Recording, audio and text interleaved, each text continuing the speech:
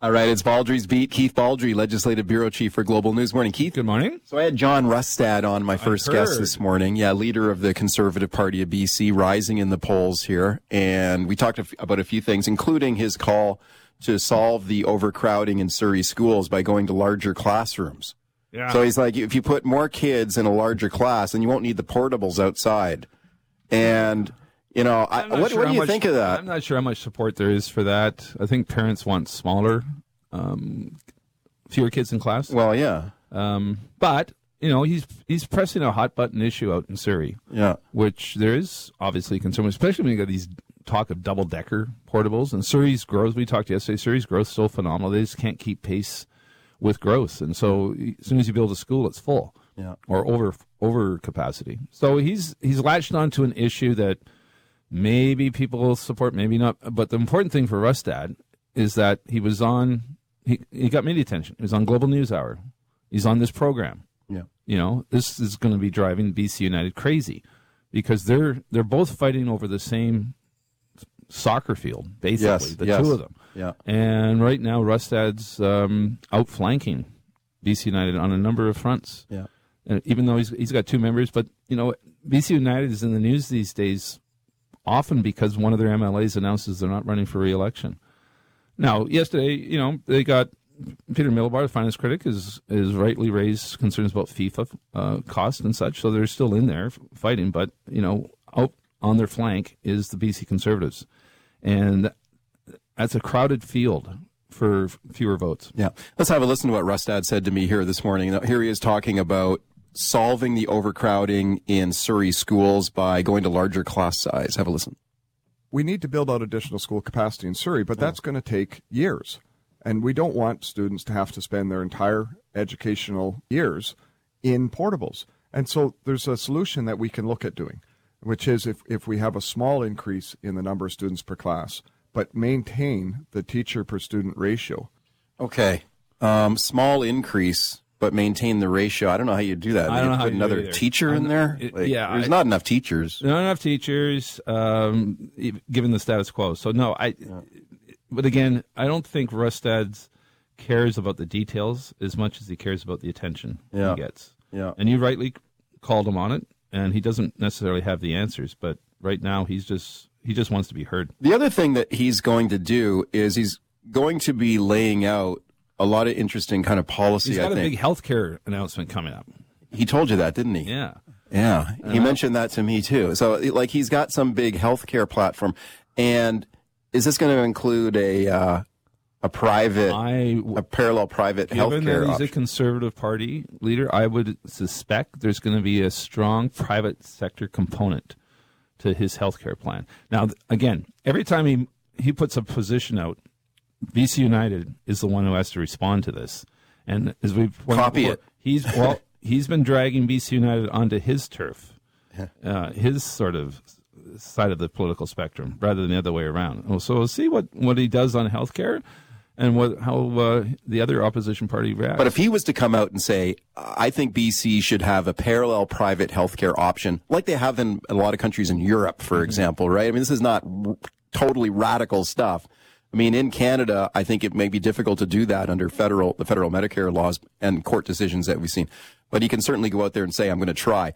What would Falcon say about that, though? I can't see Falcon coming out and saying, yeah, we're going to do private health care. Maybe he would. Well, we'll see. I don't think he would. Again, there's only so many doctors and nurses out there. So you just can't suddenly snap your fingers and say we're going to have a parallel, same size private healthcare system. Yeah. I did a piece this week on, it's getting some attention now, about the BC Health Ministry is now advertising in the UK to recruit doctors and nurses. And with some success, I understand they're getting some pushback by some of the associations in England who think this is a private ad or a political ad campaign. Yeah, we're actually advertising over there for doctors. Yes, so UK doctors come to BC. Come to BC, enjoy higher pay, and it's a reflection on the National Health Service problems in England and the UK. So BC's trying to take advantage of that. My understanding is that ad campaign may now expand to South Africa and Philippines. Whoa. We'll see what the opposition parties have to say about that. Okay. That's very interesting. The other thing you Family doctors in South Africa are going to be the focus. Nurses in the Philippines. is going to be the focus. Okay. The other thing you commented on, that the focus on Rustad, or Rustad actually gaining some traction and with media attention, which I think is rightly so, by the way, because he's second place in the polls. We got an election coming up here in a few months, so he should get coverage, in my opinion. But but you're saying that that's driving the BC United crazy, right? Tell me again about you talked to some people in BC United that were mad about. I got a call from a very prominent member of the former BC Liberals, not member of the United, but still very active, concerned that Rustad's getting attention, making these promises that are unsupportable in their view, and I got some texts from some others expressing a bit of frustration that he's the fourth party in the House. Anytime Global does a story on something, it gets a lot of attention, and so when we did a story on John Rustad's school announcement, that sort of raised some concerns, because again, everyone's competing for attention right now. It's the run up to the campaign, and newsrooms are going to have this conversation internally. Yep. Who do you go to for comment when the government does something? Yeah. There's three opposition parties in the House. Does United get 100% of the coverage of that? I don't think so. I don't think that's going to happen. I think you're going to see the Green parties Sonia Furstenau shows up in news coverage from time to time. John Rustad's going to show up in news coverage from time to time. Yep. And that's to the detriment of BC United, because they're fighting over the same voter base. I think we got to have them. You got to pay attention to all of them. And I had Falcon on here yesterday. Yep. And we had Rustad today, so they got equal time this week. It'll be interesting. I don't call the shots on this, but it'll be interesting in the leaders' debate in the campaign. I assume Rustad's got a pretty good case to be in the leaders' debate. Sure. And again, I think it'd be wild if he was not in it. Yeah. I mean, if he's got two MLAs, he's got official party status in the legislature, and he's second place in the polls. Clearly. Yeah, and he's going to have candidates in, I would think, probably most of the ridings. So we set criteria for these things. Do you have representation in the House? Check that box. Do you have a certain percentage of ridings with candidates? Check that box. Do you have a certain level of support in polls? You can check that box. Yeah. So, I'd be surprised if he's not in the debate. Sure. I think he'll probably have to be there. That decision has not been made yet. Let's talk about $10 a day childcare. I always get deja vu when this issue comes up, because I feel like we've been talking about it forever. Well, it used to be like $6 a day childcare, $7. Anyway, we're up to like $10 a day childcare. And it's been delayed in BC, right? So there's been criticism of the government here for not quickly. What is the issue? Well, first of all, I think they set some unattainable goals a number of years ago. It sounded nice, but there's always been criticism to it. First of all, do we have enough trained childcare providers? Yeah. We had a problem in the 80s and 90s with unlicensed daycares, leading to in some cases, tragedies, but other cases, accidents and harm to kids. So we've gotten away from that. So you need trained, certified childcare providers. You just can't snap your finger and say, oh, you can do a $10 a day daycare. But again, they set very high levels of targets. And right from the get-go, people thought they were unattainable. Yeah. And they're still unattainable. Yeah. Well, let's listen to an exchange here. The saying is, if you get $10 a day daycare, you've won the lottery. Yeah, that's sure. $10 a day daycare. Yeah, I wish they had that when my kids were little. We paid a lot more than $10 a day, I'll tell you that. Let's listen to BC United MLA Corinne Kirkpatrick here. You'll hear her talk about the frustrations that parents are facing trying to find affordable, quality childcare. And then you hear David Eby here, and Eby hits on a point that you just touched on. Let's listen. Parents are now looking around and saying, okay, well, I've got this person that lives next door. They've got a 4-year-old. I've got a 4-year-old. But I am paying thousands of dollars more. One of the biggest challenges, though, we faced is in the qualified professionals to do this childcare work. Funding the physical spaces is one thing, but making sure that the workers are there to deliver the care is another. Well, that was flagged right at the beginning. Yeah. This is not something that crept up on the government. This was pointed out right from the beginning. Wait a minute, you're promising all this child care. Who's going to provide it? They have to be trained professional, certified people. So this is not a new concern. This has been there from day one. Okay, it's Baldrey's Beat. We go right to your phone calls here. Carrie in Surrey. Hi, Carrie. Go ahead. Yes, I can totally speak to the $10 a day child care. Up until recently, not related to anything else. But I've operated a at-home family child care for over 10 years. And under the BC Liberals, we could charge whatever we want. There was no restriction, no cap. We could just basically pick whatever number out of the air. What's taken so long with the $10 a day is that the NDP had forced all of us that if we want to participate in this program or even affordable childcare, we have to agree to a cap. And some owners were hesitant, some owners, but now I think you'll find everyone's kind of jumped on board because they want to participate in the $10 a day. So I think you'll find within the next year, it'll just start rolling right out. Like now people have agreed to it. Oh, okay. Hope you're right. Interesting. Thank you. Hope you're right, because I tell you, childcare is a big deal.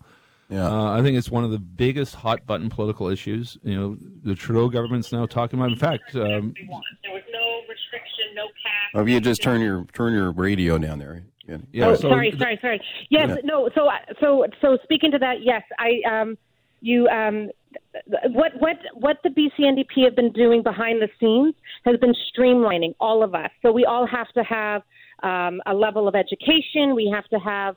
There's a consistency now.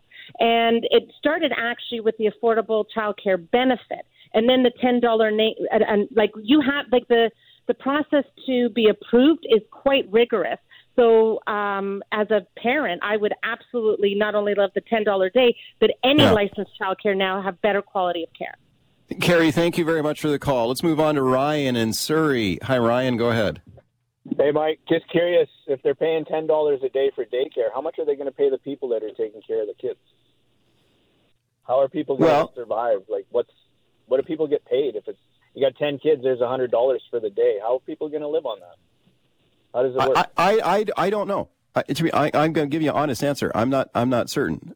There's government subsidies. It's a subsidy from government, right? It's interesting. The feds are now this year or the coming fiscal year is going to provide more subsidies than. And that's what EB's been talking about too this week too. Like we want more money from feds, even though the feds' percentage on this has gone up faster than the provincial contribution to it has gone up. It is, and in fact, in the coming year, the feds have stepped up much more than the provincial government has. So Trudeau's sort of got a realization last year that this is a big issue on the doorstep. Mike and Vernon. Hi, Mike. Go ahead. Mike. Yeah. Hi. Good morning, guys. Hey, regarding recruiting doctors from other countries, I'm really not particularly comfortable with that. And the reason being that, if people were here recruiting our professionals, we'd be unhappy about it too. I think we have to do a better job of finding professionals or training our own professionals here. I remember going back more than 30 years hearing doctors being asked for, or doctors and nurses asking for more training to be set up. Yeah, thank you for that. Well, you know what? The BC government here was upset when another government was trying to take our professionals. Remember when Alberta was launching an ad campaign in BC? Come to Alberta. The provinces have sort of agreed not to poach each other on healthcare professionals. There are people moving from Alberta to BC in the healthcare system, but they're not being recruited. Where the recruitment is intentionally in the UK and Ireland.